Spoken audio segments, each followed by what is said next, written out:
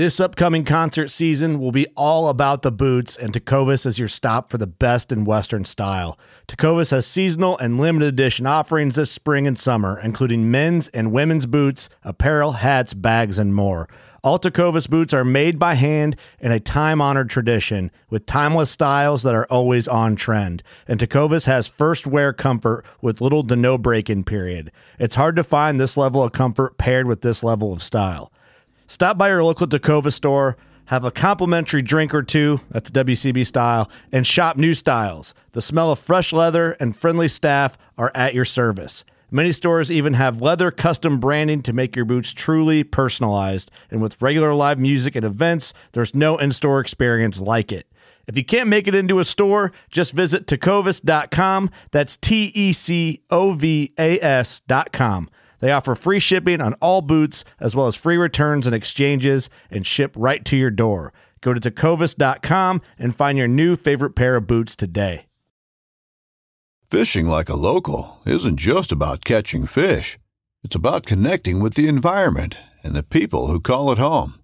It's about hearing the stories and traditions that have been passed down for generations and sharing unforgettable moments with the people you meet along the way. Fishing like a local is having an experience that stays with you forever.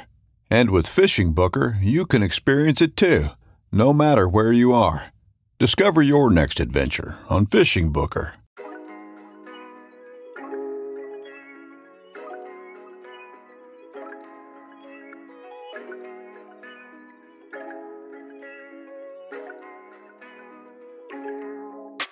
What's going on, y'all? It's your host, Will Cooper, coming back for another Field Note Fridays mini episode presented to you by Hunt Stand and Work Sharp Tools, the knife sharpening company. Today, we're going to be bringing you some strutting reports from Alabama and Georgia from Mr. Cody Kelly himself, Small Town Hunting TV. If you want to check them out on Instagram, their handle's at Small Town Hunting TV. Check them out and all the cool things they're doing.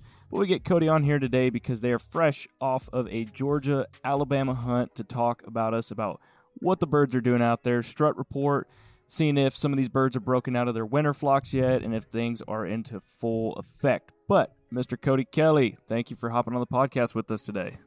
Man, it's good to be here. I'll say we won some and we lost a lot over the past 2 weeks. Yep.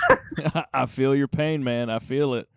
Yeah, we started in Georgia, okay, and we were there for the opener, and we hunted there for 5 or 6 days, and we left there, and then we actually went from South Georgia to North Alabama, not too far from Huntsville, and we were there for 5 or 6 days. So we scratched some out, but man, they were funky a lot of days. So tell me more about that, like with the birds in Georgia. I mean, I know the season just started, and you and I were talking about this a little bit before the podcast, but especially in my area, the north zone of Texas, it seems like the birds are still kind of in this winter flock pattern. Like, birds are just still in large groups. Is that kind of what you've been seeing in Georgia? Definitely. And I'm gonna say this, I feel like it's very weather driven right now. Yeah. Opening day there was a storm before it, and the next day it was opening day and pretty sunshine, 65 degrees, and we had 2 different birds work perfect. Keith Burgess shot one, and then I shot one about 11:30 that day, and then the next day it was back to rain. They didn't do much. Next day was cloudy but not raining, and then you get a sunshine day, and it seems like towards the end of that sunny day, the afternoon, they'd start gobbling. And, I felt like we could never put a couple good sunny days together. But, yes, it was, there would be 4 long bears together, and they're running with 5 jakes and 2 hens, and, they'd get fired up and then lose interest. It was, I guess the best way to term it, I would say it's still, I feel like it's been on the early side. I felt like when we were leaving Georgia, it was just getting right. I felt like when we left Alabama, it was getting better every day.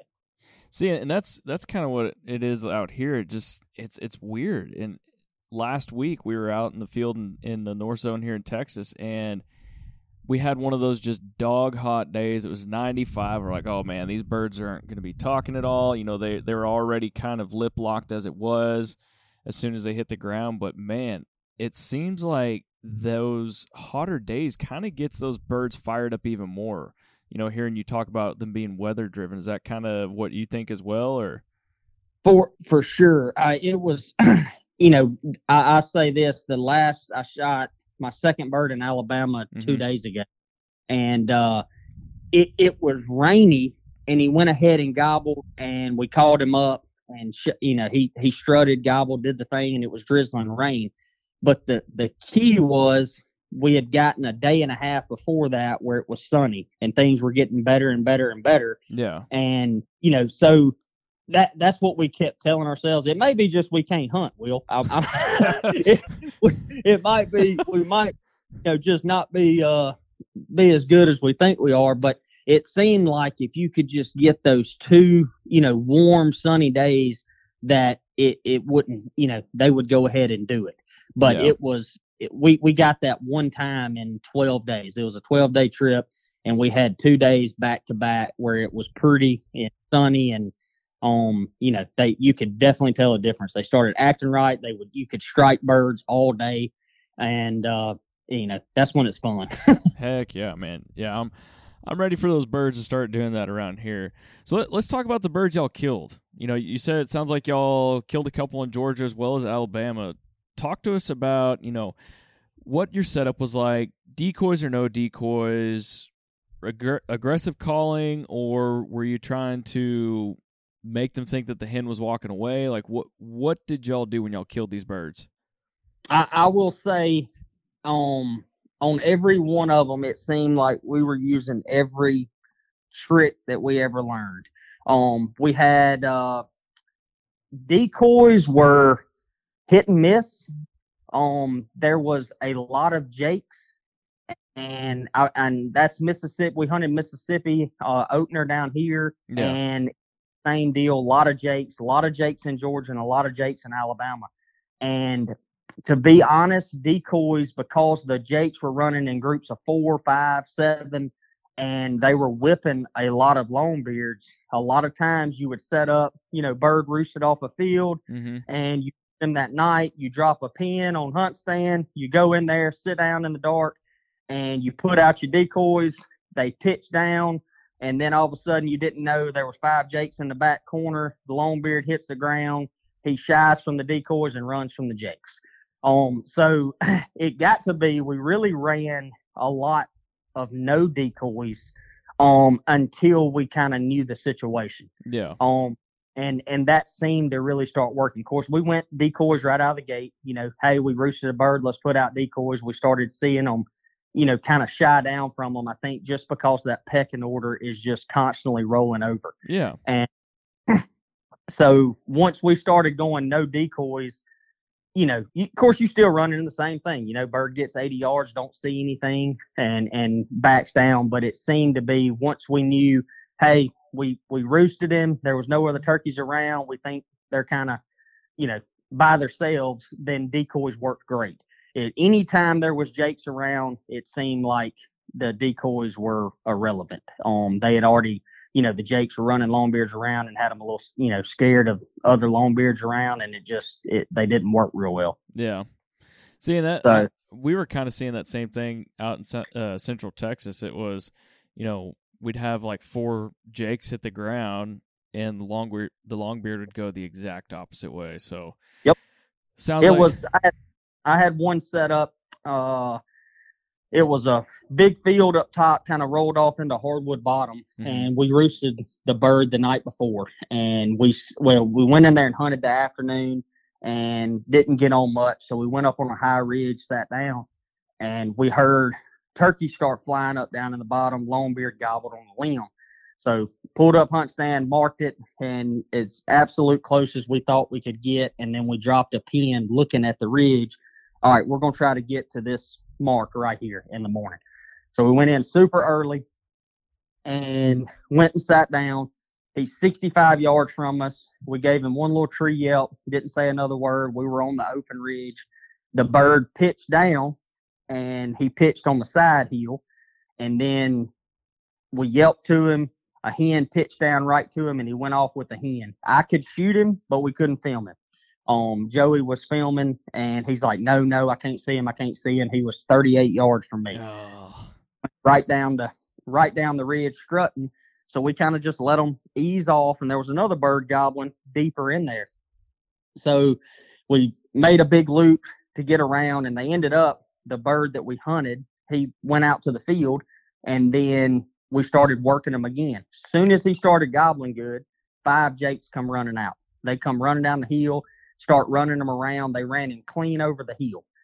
And then as soon as they got out of sight, the bird started gobbling in the back of the field again. So anyway, I told Joe, it's like, man, every time we call and the longbeard gets fired up, here comes the jakes back. And so I was like, I'm going to yelp to him. If he gobbles, I'm not going to keep him gobbling. So I yelped to him, he answered. I yelped to him, he answered. And then we just sat there. I see him, and here he comes strutting, full strut. He's going to have to go down in a little roll and then come back up onto the ridge to be able to shoot him. So he gets over. He's just below the knob that I can see, and so we can't see him. And he starts gobbling on his own. He's wanting that hen to come to him. And I was like, crap, Joe, I'm going to have to yelp to him because he's got to stop gobbling, or the jakes are going to come. So I yelped to him, and he answered, and then I was like, all right, I'm shutting up. Well, about the time we saw his fan coming over, I start hearing, the jakes. They start, they're gobbling and talking. And here they come running wide open to him. Yep. And the Lord, they went down in the bottom, and he's like, well, I better get up top. So he come over the top and hit a quick strut, and I shot him. Dadgum. Yep, it was, man, those jakes, boy, they were all over those longbeards. As soon as you got one fired up, it was going to be a group of jakes every time. Man. So what was your calling sequence like? I know you're telling me you're yelping at them, but are you doing some aggressive yelping, some soft, some clucking? Are you putting and purring? Like, what were you doing? We had, I would say, we stayed pretty light early. Some tree yelps. We never tried to get super aggressive. And, you just purr, cluck, and then hit a couple yelp sequences, and it seemed to work good. Mm-hmm. Now, once that 8 o'clock hit, we were experiencing a lot of really henned up. And as far as striking birds, if we weren't super aggressive and cutting, you would not get them to hammer. Really? They would not gobble. We would get super aggressive. Now, that was a double-edged sword, too, because you're sitting there, you're prospecting, walking around, and cut, yelp, and we're like, all right, we know where he's at. Well, about that time, you start hearing the hen. Well, she starts cutting, you cut at her, and then she takes them the other way. Mm-hmm. So it was, we had a great trip. We ended up, we shot 3 I shot 2 in Georgia, and Keith shot 1 in Georgia. And then I shot 2 in Alabama, and Keith shot 1 in Alabama, and then our camera guy Joey, he shot 1 in Alabama. Nice. And it was a good trip, but it was, we hunted them daylight to dark, and it was a grind. It was trying to find that, a hot bird in the right spot. So what advice would you give the listeners right now that are going to be heading out? Georgia, Alabama, birds are still kind of in that flock mode right now, not quite fired up yet. What advice are you going to give to the listeners? I would say on the Georgia, Alabama, if I was going to give a report, going off of when we left, I think they're right on the verge of kicking it into wide open. There was a lot of breeding going on. I think you're going to start having those hens go to nest in the middle of the morning, and I think the mid-morning is going to be really, really good over the next 2 weeks in Alabama and Georgia, and I would put Mississippi in that same scenario. I think early you're going to be dealing with hens, and once those hens start going to nest, I think for the South, these next 2 weeks I feel like are going to be really, really strong, and you're going to be able to strike up a bird and do what everybody dreams of, and he's going to come running in and looking for a hen. Heck yeah. Man, I love it, Cody. I know the listeners definitely appreciate the advice, words of wisdom. Hopefully they're going to be able to take that, go out, shoot them a big old tom, and and post about it on social media, man. So can't thank you enough for hopping on today's episode of Field Note Fridays. I appreciate it. We'll head to Texas after Easter, and maybe we can jump back on and give up an updated Texas report. Oh yeah, we're gonna have to, man. Absolutely.